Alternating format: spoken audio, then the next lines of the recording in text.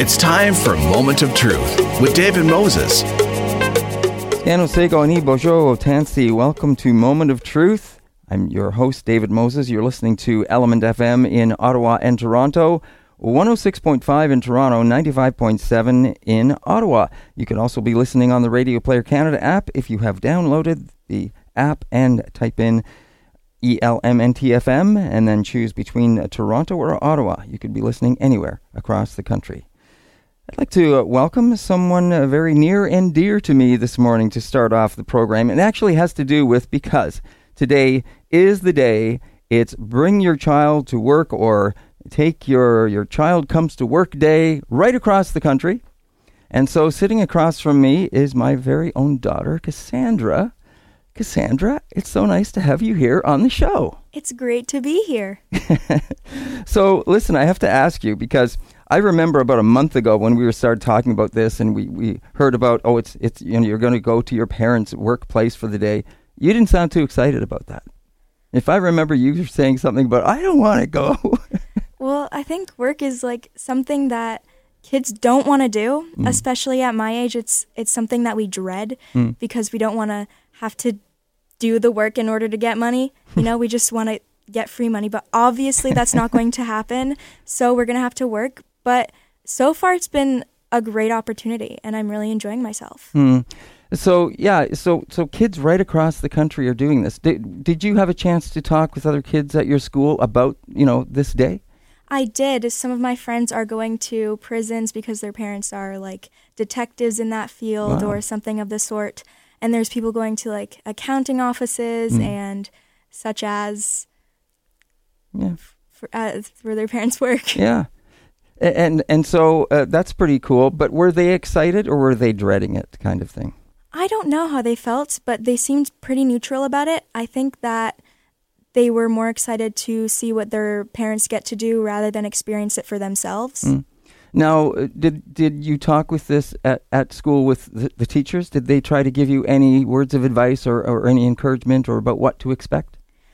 They all said mostly it'll be fun. Most kids have had great experiences going to their parents' work or family members' work. And I think so far what they've been saying is quite true. And now do you guys get to discuss this afterwards? Because I guess the idea is that you're supposed to see what your parents do, one, but also to get some ideas about some work environments, about some possible choices you might want to make in the future. Yeah. I believe we're doing a little report about our day here at our parents' work, our family members' work, just to prove that we actually went, first of all, and also just to see what everyone was doing and just, see how they can make this whole entire day even better for all the kids that are doing this.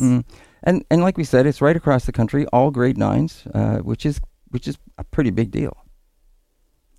Yeah, it is a big deal. I think there's like 200,000 or something of the sort kids going to their parents' work, which is really cool. I want to talk with you about this year. This year has been big for you in many ways. Of course, at the beginning of this year, you were in grade 8, finishing grade 8, and you started grade 9 in the fall, like all the other kids in grade 9. But when we think and we go back, leaving grade 8 and starting grade 9, if you think back to the beginning of this year, first of all, it was a big year for you in many ways. And what I mean by that is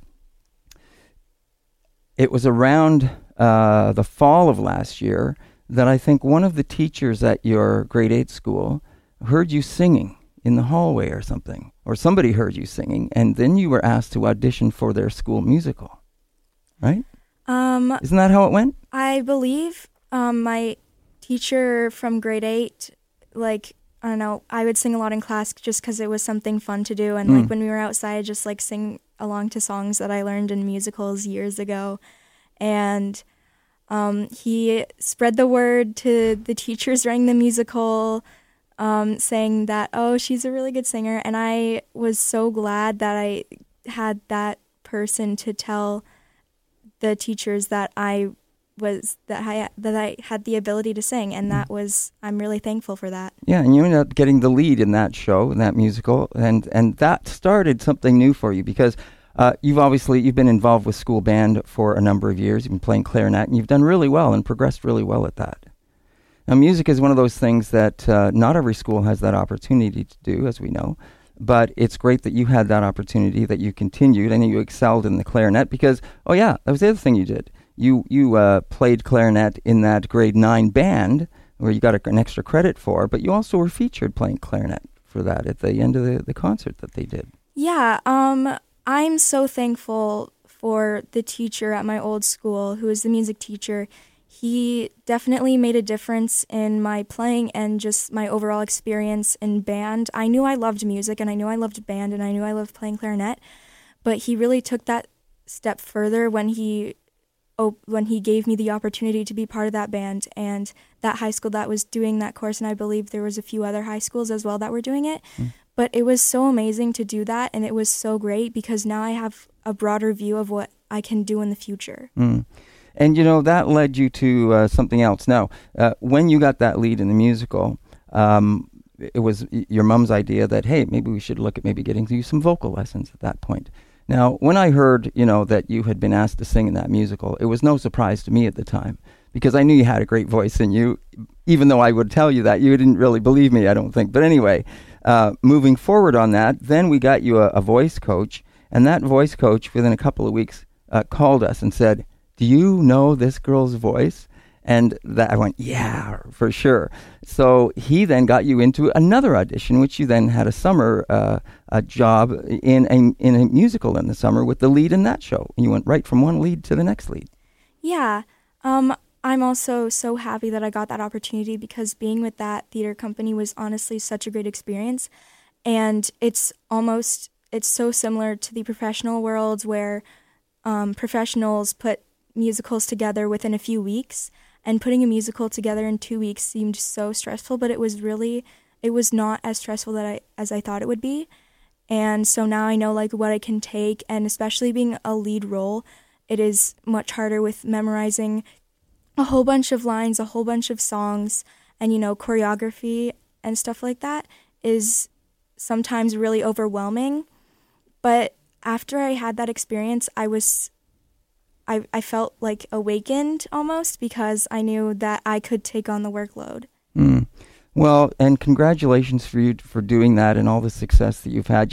You are here, and in some ways you represent grade 9s across the country in terms of the opportunities that are going to be awaiting all of the grade 9 students that are looking to the future, getting an education, and striving for eventually having their own life. The other thing I wanted to mention to you that you and I think your classmates have been speaking to parents about. It's something really big. We had an election, but it's more than the election. Do you know what I'm talking about? Yeah. The environment. Yeah. You would always be on me about stuff and about the environment this year. And are other kids as keen as you about the world and about trying to stay on top of what's happening with the environment? Yes, there are so many kids that are just as empowered about saving the environment as me, and taking that step forward as young kids as us that are the next generation that are going to have to take care of this planet. It's a big matter, and there's definitely a lot of kids that feel the same as me, but there are also a lot of kids who don't believe the environment is the whole crisis. Some people believe that racism and sexism is more important, and I am so for that. I believe that racism and sexism is so inappropriate, and I think that we need to really take a step forward in that department as well. But I feel like right now the easiest thing for us to do is take care of the environment first. Well said. There you go, folks. That's a voice of the youth telling us what she thinks and potentially what some other youth think as well. I want to mention one more thing. You had another big step forward in your music side of things this year as well. That is the vocal coach that you've been working with, Christian Bell-Young, he came forward with an original song that he asked you to sing. And that was your first recording that you did on your own as the lead vocalist for a song. Yes, it was so much fun. I had a great time recording, and I think he did as well because, getting a person as young as me to go ahead and sing and record something is pretty outstanding, and I'm really glad to have had that opportunity because I feel as though getting involved in this is going to help me in the future. Well said, Cassie, and we're going to let you hear that song right now. We're going to go to that song, and I believe the song is Ship in a Bottle, is I believe what it's called. It's an original song by Christian, and you're going to hear it with Cassandra Moses singing the lead, my daughter. And I just want to say, just before we go, and we're going to come back after that to our first guest on the show, Stephen Page, the artistic director of the Bangarra Dance Theatre. He'll be coming up right after this, but we're going to hear Ship in a Bottle by Christian Bell Young and with Cassandra Moses on lead. And then we'll come right back to Moment of Truth. Oh, one more thing, folks. There you go. You see, you can have an actual conversation with your young folks. They don't just want to sit there and look at their screen. You can actually have a conversation with them. We'll see you in a few minutes right after this.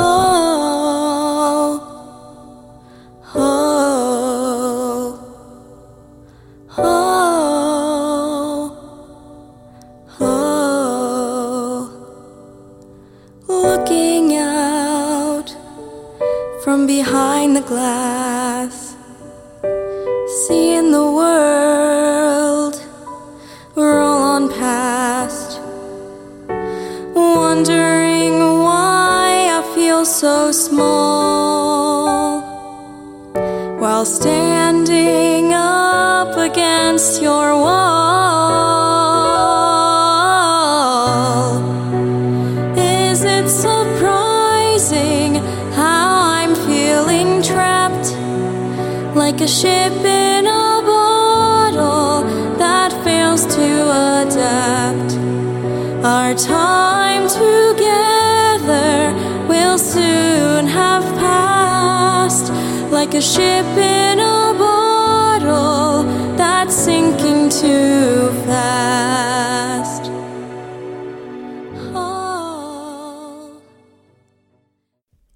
Welcome back to Moment of Truth. You're listening to Element FM in Toronto and Ottawa. I'd like to welcome to the show Stephen Page. He is the artistic director of the Bangarra Dance Theatre. Now, you might be thinking Stephen Page from the Bare Naked Ladies. Not the same person, I can guarantee you. Stephen, welcome to the show. That's the first time anyone has said that, so they're probably not known as well in Australia. That's probably true, but in Canada, there you go. Well, it's really not my real name anyway. So, oh, well, there you go. Well, I'm glad you mentioned that because the Bangarra Dance Theatre is from Australia. And the first thing I wanted to ask you about that is Bangarra. What does that mean? Yeah, well, Bangarra is a Wiradjuri word. Now, Wiradjuri is one of our biggest nations. If you know the Australia, the country in New South Wales, the capital of New South Wales is Sydney, and Wiradjuri Nation is probably more regional west of Sydney, so right at the other end, the western end of the state, and that's a huge First Nations nation and the clans, and the Wiradjuri people endorsed the name Bangarra for collective group of First Nation graduates coming out of dance college that really wanted to start a professional arm, and the name was adopted in October 1989, and it's been 30 years, and I've been the artistic director for 28 of those years. Yeah, 1991, I believe. Yes. So congratulations, that's quite a longevity to have with the company. Longevity, but then you think we're only 30 years of 65,000 years. So, yeah, okay, thanks for... Now, people may be wondering what that is in reference to, but what you're actually talking about is the techniques that are forged from the culture of over 65,000 years of age. That's right. So our ancient heritage, our ancestors are scientifically proven that their relationship with country and land and sky and ocean, and their connection, it's just as humans from that country, is 65,000 years old. So we did a national tour this year of our country. We travelled to all the mainstream venues. We reside at the Sydney Opera House every year. We do one new work a year, and we do the winter season of the Sydney Opera House. We called our show this year 30 Years of 65,000 Years, and we celebrated the living 30 years of one of the oldest traditions in the world. Yeah. And you're currently on this Canadian tour. You're in Brantford today. You're coming to Toronto on November 8th and 9th at the Bouma Appel Theatre. How's the tour been going? Amazing. Yeah, we sort of flew from Sydney to San Francisco and about 17 hours, uprooting our spirit from our country and coming. Coming to Canada has been, in the plans for the last 4 years. So we went from San Fran into Vancouver. We had a beautiful welcome in Vancouver with First Nations mob there, and we did 2 beautiful performances there at the Playhouse at the big Queen Elizabeth Theatre there. Right, the Vancouver Playhouse. Yeah. We just came back from Montreal at the Place des Arts, and we did a beautiful 4 shows there. Yeah, close to 1,000 people each night. It was really we had beautiful welcomes there from First Nation Mohawk mob, and we're in Brantford only because we're really trying to get all the mob from Six Nations to get along and come into this sort of theatre context and see our contemporary stories and ceremonies play out through dance theatre. And then we're in Toronto on Friday night and 2 shows on the Saturday. And then after that, we head to Six Nations for about 3 or 4 days, and then we head over and a Canadian tour in Ottawa. Yeah, so I'm glad you brought up that connection to Six Nations and Indigenous cultures in Canada. There seems to be a fairly strong connection between Australia and Canada from the Indigenous side of things. Would you agree with that? Yeah. I mean, we've been always aware. I mean, even we're so far away apart by these deep creation waters that we just feel, I know in the film industry, I know Bangarra had a feature film called Spear that was at the Toronto International Film Festival in 2016. And I, looking there with the First Nations film industry, the Imagine Native and so forth, and I know the film industry has been a great connection between First Nations Australians, First Nations Canadians, and that's been something that's been probably over the last decade quite strong. I think just in different mediums there's been sort of outcomes in different relationships, sharing the cultural similarities, whether it's through health or education or through the governance of First Nation political side. But the performing arts has been something that's been shared pretty much strongly over the last decade. And, Bangarra is the only major performing arts company in our country that's First Nations. So I think Canadian First Nations that work in small to medium type project-based performing arts companies and trying to take their cultural stories into this contemporary space, I think they've always been inspired by Bangarra. So so we really have come to do this sort of mainstream contemporary dance performing arts venue tour, but one of the reasons we wanted to do that was that so that we could also connect with our First Nations Canadians, brothers and sisters along the way and share our stories. And now you said it's been 4 years in the works to bring Bangarra to Canada. So am I assuming correctly that this is the first time that you've been here? No, we came to Ottawa in 2008, okay. And that was just because we were doing a North American tour, and I think Ottawa had just fit in. Well, we had one more space at the end of our tour before we had to get back and do work in Australia, and we just pretty much travelled to Ottawa on the one day, and then we opened the show the next day, and we were out the next day. It's over 3 days. But we always said that was just a bit of a tease to get into Ottawa, and then that we would start working on coming back and doing a more fully fledged tour. Right. Well, listen, we want to talk about the show a little bit, but before we get there, I just want to share this with our listeners. In 2017, you were honored with the Australian Council Dance Award for significant contributions to the cultural and artistic fabric of the nation. And you were also appointed the Officer of the Order of Australia. So congratulations. Oh, thank you. Sorry. Now that's quite something, I think, when it says that you had significant contributions to the cultural and artistic fabric of the nation. Oh, look, it would have just been Australia loves awarding people. Sorry. Look, as I said, Bangarra is the only major performing arts company that's First Nation, so we don't have a First Nation music or First Nation drama. When I say the major performing arts, the Australian federal head, we have a huge council called the Australian Arts Council, and within that there's 29 major companies. So you have Opera Australia, you have Australian Ballet, Sydney Dance, you have all the symphony orchestras, you have all the ballet companies, but the only true, I suppose, Australian identity company probably telling its stories from that landscape truly and celebrating, the one that celebrates their heritage can truly say that is Bangarra Dance Theatre. So I'm imagining, because we've, look, I think it's just hard in the performing arts having a full-time company and just staying and surviving in that structure, let alone being a First Nations one. So they're probably, awarding you and recognizing the work to sustain the company, leading a company artistically like this.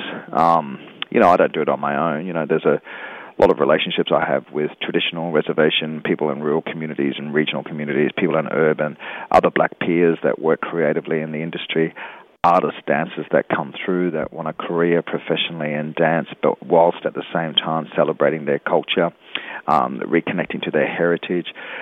You got to remember a lot of my mob. My father's freshwater, my mother's saltwater. They came from generations of genocide, assimilation, displacement, not able to talk their language. They come from a strong colonization of abuse. And so for me to come out the other end and to be obsessed about my heritage and how do I survive and be empowered by this, living in this contemporary space today. I just was driven, and I wanted to lead from the front. I took over the company when I was 25. I built relationships between traditional and urban. Well, not I, but that was the leadership. That was the vision. Yeah. And, you have people that come in and they work, and good, willing people, non-First Nations people, a lot of First Nations people in the industry, and they all believed in the vision of the company. So if they're awarding for, I suppose, the spirit of the company and its sustainability, and if I'm there at the front leading and that's what they're acknowledging, then I accept that. And on behalf of that, it's our great heritage that I've been able to strengthen. The resilience of all of that has been what I've been trying to sustain, I suppose. Well, I appreciate you saying that, and a lot of the things that you just touched on in terms of the history, the abuse of Indigenous people, we're very familiar with, as I'm sure you know, here in Canada.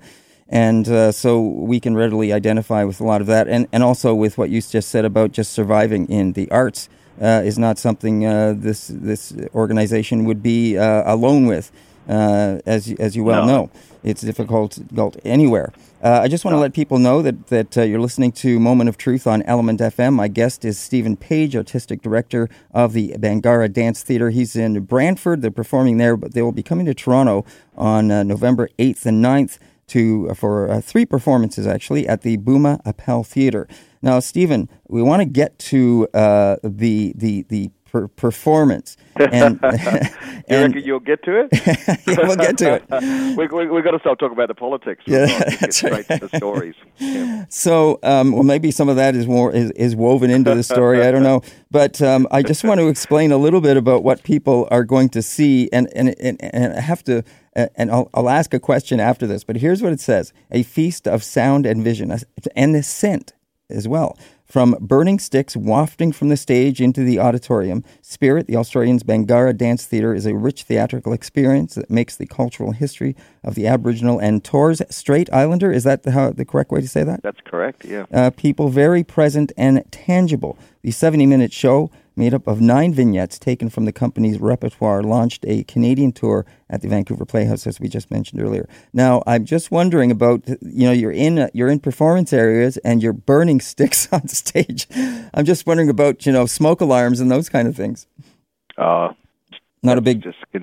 No, that's contemporary theatre now. You can isolate all of that and you can tell your theatrics, God, Circus du Soleil do every element and trick true, that's very in true. the world. So now, they might have paved the way for the theatrics and what elements work inside theatres. I don't know where you read that from, but that sort of does describe, I suppose, the creation sort of spirit of theatrically what you see. Look, this program's spirit is... if I can just jump in, that's actually, I took that from a quote from the Globe and Mail that was about your performance. Where was it from? Montreal. So, Global Mail, Yeah, so thanks for reminding me to mention that. And now, when it says scent... is the scent? You're burning something that has an aromatic flavor. Is it something traditional? Some kind of traditional? Yeah, it's connected to our culture, and we work with a lot of different elements, like certain substance of clay, which we call ochre, and there's some clay that is on bodies whilst they dance. There's traditional inspired mythological creation dance stories played out traditionally, but then there's strong, grounded, modern choreography that is, obviously been a progression over the years of our sort of contemporary dance knowledge. But the biggest injection is our traditional Aboriginal and Torres Strait knowledge of dance that comes through in stories. So, and just in culture in general, First Nations Australian Aboriginal art is one of the biggest visual art commodities in the world. A lot of that, from cave paintings to bark paintings to fabric paintings to the ochres, the clays played out in colours, to symbolism, to the totemic systems, to methodological, to creation. There's all these wonderful custom, cultural, creative values in our system that we draw on in story, whilst at the same time we draw on, the social black political climate and how that's affecting the poisons of the land and us mentally, physically, and, spiritually. So our works play with all those sensibilities, I suppose. And so the scent, the smoke, clay, the bush leaves on stage, all of that's to connect to the, our connection to all those layers, all those mediums that reflect our traditions. Stephen, is your background in dance? I would bloody hope so. Otherwise, I don't think I'd be able to do this. Well, what do you think? I went to dance college for about 3 years. It was a First Nations college of contemporary and tradition. I left and went and worked in a contemporary company for a while, came back, taught at the First Nations college for a bit, got to direct their end of year show. Pretty much my brothers were dancing, my younger brother was dancing, and my older brother became the head composer of the company. So all the music is composed by him. My two brothers passed away in 2002 and 2016. They're not with me anymore, but they are in spirit, and my family, father's freshwater, my mother's saltwater, 12 kids, 6 boys, 6 girls, grew up from assimilated, displaced, my father and mother taken off land. My father had 20,000 jobs, my mother worked in factories and canneries, and we just lived a working class urban lifestyle, really. Lots of laughter, lots of fights, lots of parties, lots of singing, lots of TVs that we collect from the dump and watch musicals and Elvis Presley and Beatles and grow up on Motown and popular culture mixed in with our tradition, and pretty much that was us. And I left at 16 to study dance, and I took over Bangarra at 25, and I'm 54 today, and I'm still running the company. And congratulations on all of that. As I say, again, the story you just described is not unfamiliar to many of us in the First Nations communities here in Canada.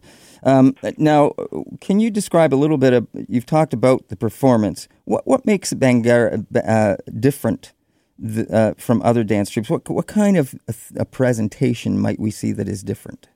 Well, our works are always inspired by stories, and we've built many relationships all around Australia, from the north to the west to the east to the south, to urban to displaced, to living song, tradition, language, and music and stories, to the Torres Strait. So I think we've been doing an archive collection over the last 30 years, and there's been about 120 relationships all around the country that have entrusted Bangarra with their stories to take out to the contemporary sort of mainstream, to not so much we don't ever bastardize, because we always work with cultural protocol. We always have cultural elders working and endorsing stories, and they're with us all the step of the way until it becomes a presentation in this contemporary space, whether it's the Opera House, whether it's a regional theatre, whether it's a venue in Montreal. So for us, the theatrical, look, what the audience get, they just get, like any other theatre show, you get costumes, sets, lights.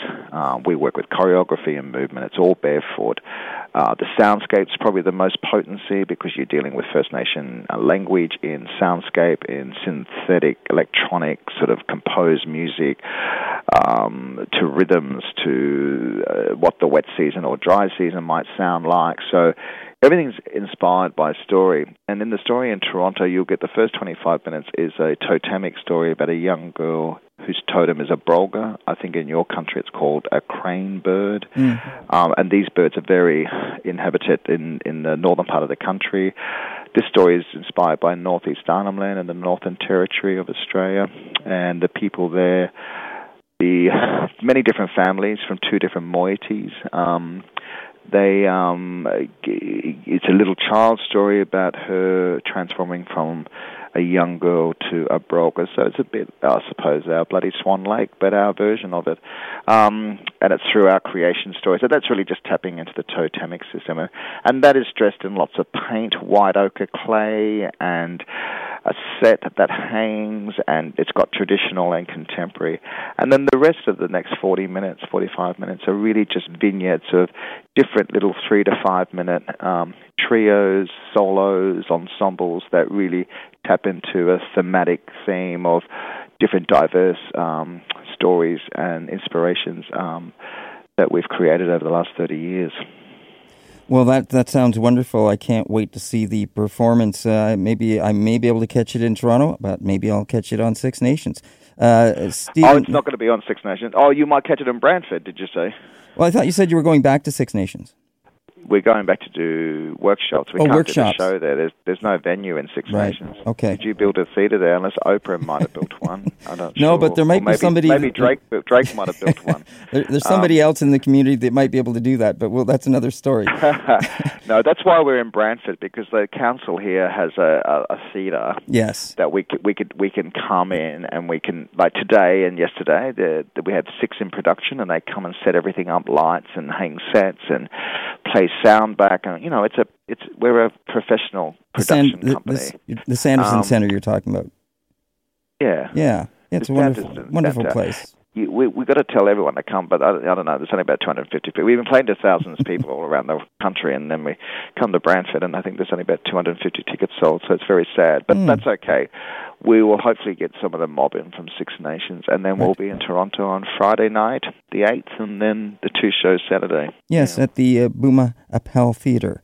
So people can always go online to find out more about that. And the other thing I wanted to mention is your website. And I really like the way your website was laid out, showing your mission statement, the company profile. I thought that was nice that you give that background and talk about things there. Stephen, it's been wonderful having you on the show, and I really appreciate you taking the time to do this with us and share information about Bangarra and also the upcoming performances on the weekend here in Toronto. We can't wait to get to Toronto and get this performance and connect with people there. It's going to be great. All right. Well, thank you once again. Hey, thank you. All right, take care. That is Stephen Page. He's the artistic director of the Bangarra Dance Theatre. He was on the phone with us from Brantford, performing there this evening. They're coming to Toronto on November 8th and 9th at the Bouma Appel Theatre. And that's the wrap-up for this half hour. Don't go away. We will be right back on Moment of Truth right after this.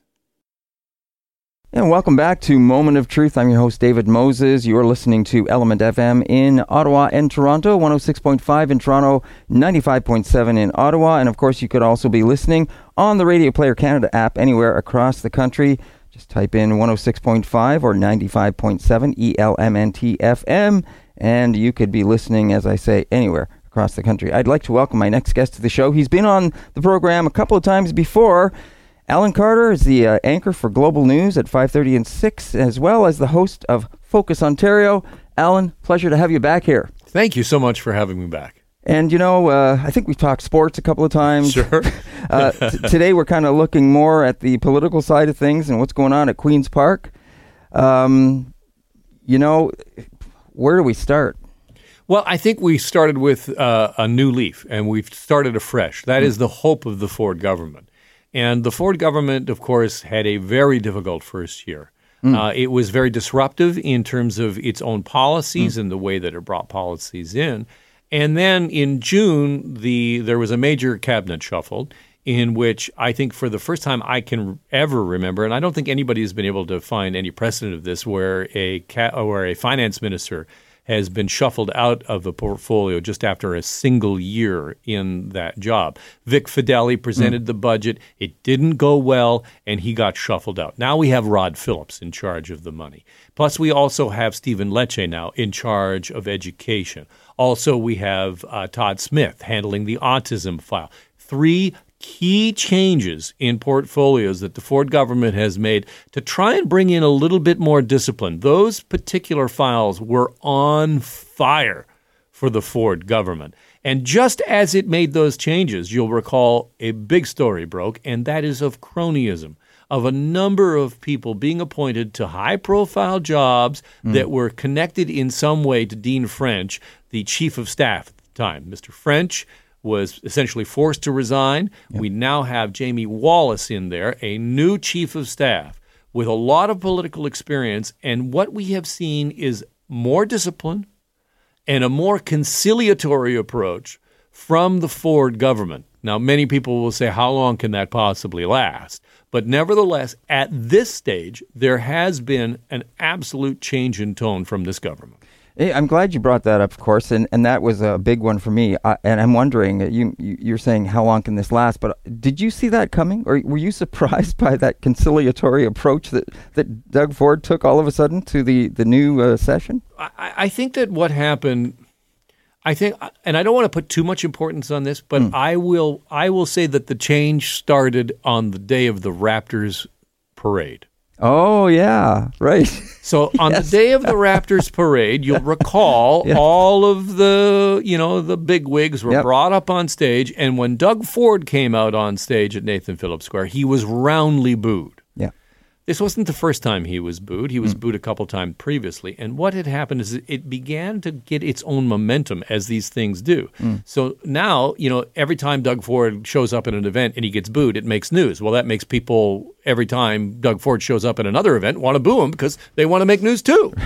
And so I think that the government realized at that point, listen, we are in some trouble here. Our polling is terrible.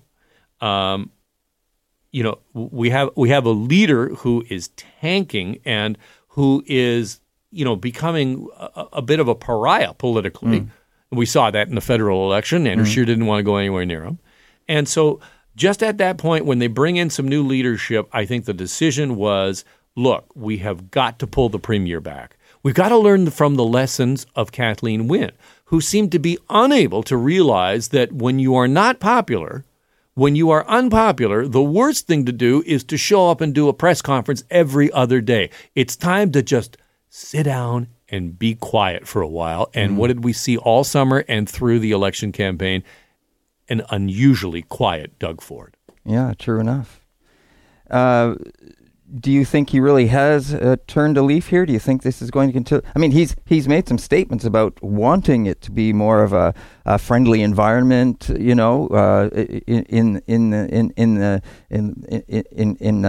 Queen's Park, right? When even between parties, he's talking about that.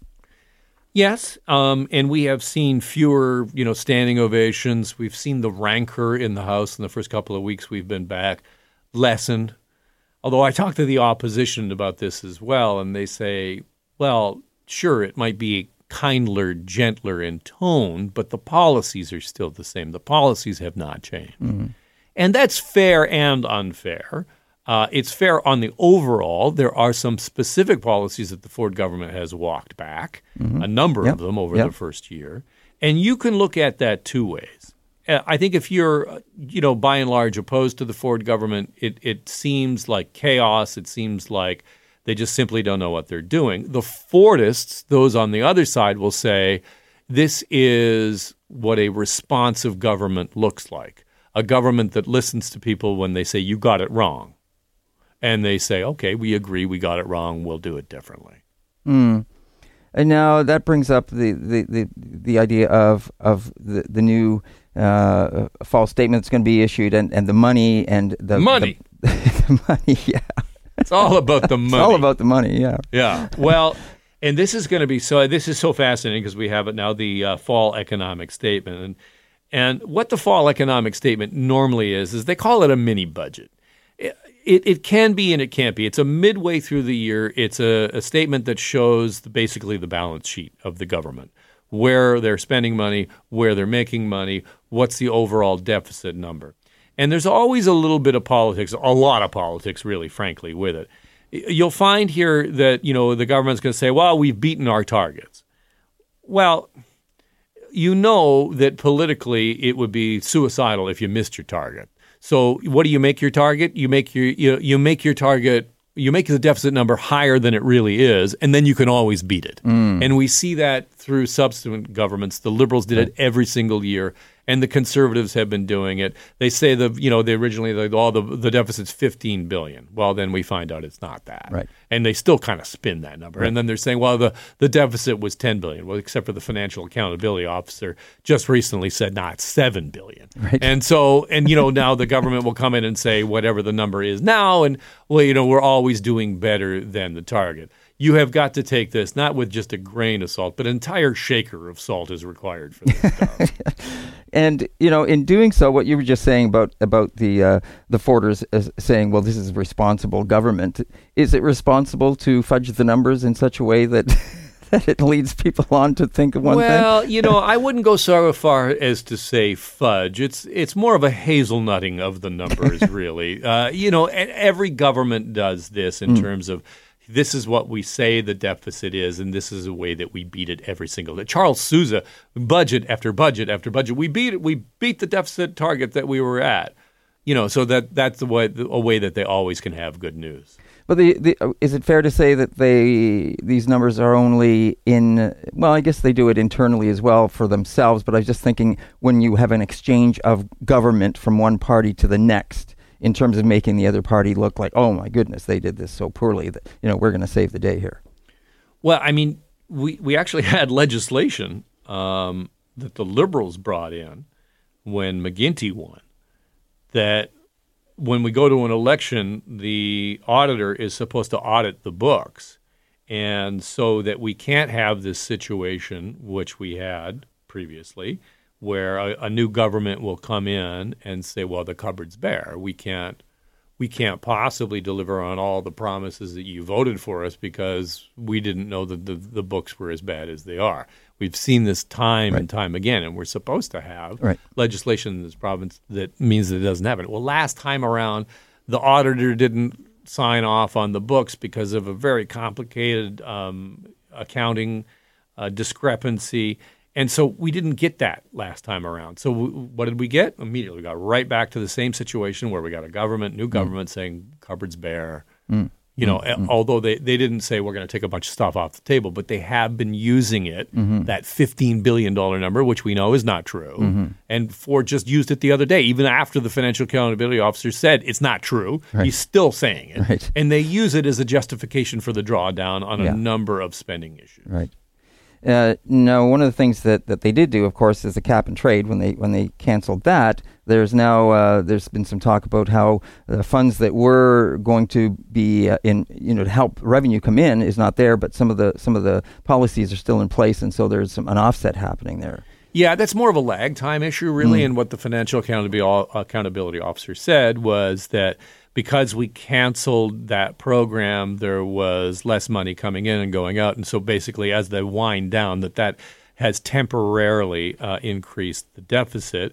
What the Ford government will say is that the province simply could not afford cap and trade. Keep in mind, remember that gas went up when cap and trade came in, and then gas went back down when the Ford government canceled it. The problem is that gas goes up and down all the time. Right. And, like a 3-cent jump one day, you might notice it, except for next week, there's a fire there's an attack in a refinery in Saudi Arabia, and it's going to go up 10 or 15 cents, and suddenly your discount doesn't make much difference anymore. Right. I just want to let everyone know that you're listening to Element FM in Toronto and Ottawa. And this is Moment of Truth. I'm your host, David Moses. My guest is Alan Carter. He's the anchor of Global News at 5:30 and 6, and also the host of Focus Ontario. Focus Ontario is, just to give you a little more information, it is the only place for hot politicians and political debate. Yeah, the politicians are not hot. Trust me. They're not hot. None of them are hot. But the debates are. Yeah, the debates are. And it's a half-hour public affairs show, and it's it's for nearly 25 years now. Yeah, it is an institution, and it is an honor to have been part of it for the past number of years. I think I'm on year maybe 6 or 7 as being anchor. A host of that program, and it's a real honor to be part of it. It's a real, for all of us that work on it, it's a labor of love. It's a show that is dedicated to bringing people what's going on at Queen's Park, in-depth interviews, stuff that's beyond just the little 15-second clip that you get. It's an opportunity to try and understand better what's happening in this province. And the number of concerns, a number of issues, anything from opioid addiction to lead in water, we take it on our show. And, of course, that airs Saturdays at 5:30. Saturdays at 5:30, and then Sunday again at 11:30, just after the West Block. It actually has 4 airings over the weekend. I recommend watching them all. Okay, good point. They're repeats, I guess, over the weekend. Over the weekend, but it's 4. It'll really sink in on you. Yeah, if you're watching it all, right? Yeah. It's a Saturday at 5:30, unless there's golf. This is ridiculous, because we on Global we do air a bunch of the PGA, and so if you're a big golf fan, well, I'm not amongst you because I can't stand it because it upstages my show for half of the year. So on Saturdays, if there's a golf tournament, there'll be golf. But then Sunday mornings, 11:30, you can see it. You can also see it Sunday morning, 8 a.m. and midnight. And again, I recommend all of them. Well, maybe you're going to have to start doing some golf reports. Yeah, I have to move into that. That's right. Well, listen, the other thing that's happening, as we were saying, the numbers for the fall statement is going to be coming out. I'm just wondering, the News House leader, Paul Calandra, he's saying that this is going to be highlight the ongoing work to eliminate the projected budget, right? The $10.3 billion deficit. Yeah. So the Rod Phillips is the finance minister, so he'll announce it. Calandra, as House leader, his job is to shepherd legislation through the House. That's basically his role. We had him actually on Focus Ontario last week talking about this change in tone and saying that they just. That they had been too enthusiastic, or they had been enthusiastic. I won't say too enthusiastic, but as a government, remember that the PCs had been in opposition for 15 years, so that when they got to the government side of the bench, I think they were pretty quick to jump up and applaud every time they had something to say because they're pretty excited. And he admitted that maybe that was too much and that there'd be a drawdown on that. I will point out that this week there has been, even this week alone, there has been some kind of nasty things thrown back and forth across the aisle in question period. You see that. I mean, Doug Ford saying at one point this week in the House to Andrea Horwath, the leader of the NDP, that the NDP had essentially ruined Hamilton, had destroyed, the NDP socialists had destroyed Hamilton. Of course, Ms. Horwath is from Hamilton. And then the following day, the NDP member for Hamilton Mountain, Monique Taylor, demanded an apology to the people of Hamilton from the premier, and that was not forthcoming. So you still see it. There's still that partisan rancor back and forth, perhaps not quite to the extent it was last year. I'm just wondering if you have, in light of the fact that we're having this conversation prior to the fall statement, but you have predictions, you have ideas about what we might anticipate to see further down the road? Well, I think what's really going to be interesting is not so much this fall economic statement, because I don't sense that they're going to do a ton with it other than just, juggle the numbers and say we're better than we expected to be. I think what's really going to be a test is next spring, next March, when Rod Phillips is in as the new Minister of Finance, actually tables a budget. Because the conventional wisdom is when you have a government, a majority government, you bring in your pay in the first year. Jason Kenney, just did this in Alberta. Basically, he went on provincial television beforehand and said, "This thing's going to sting. It's going to suck. It's not going to be good." And then they brought in all kinds of cuts, and they said, "Well, we have to."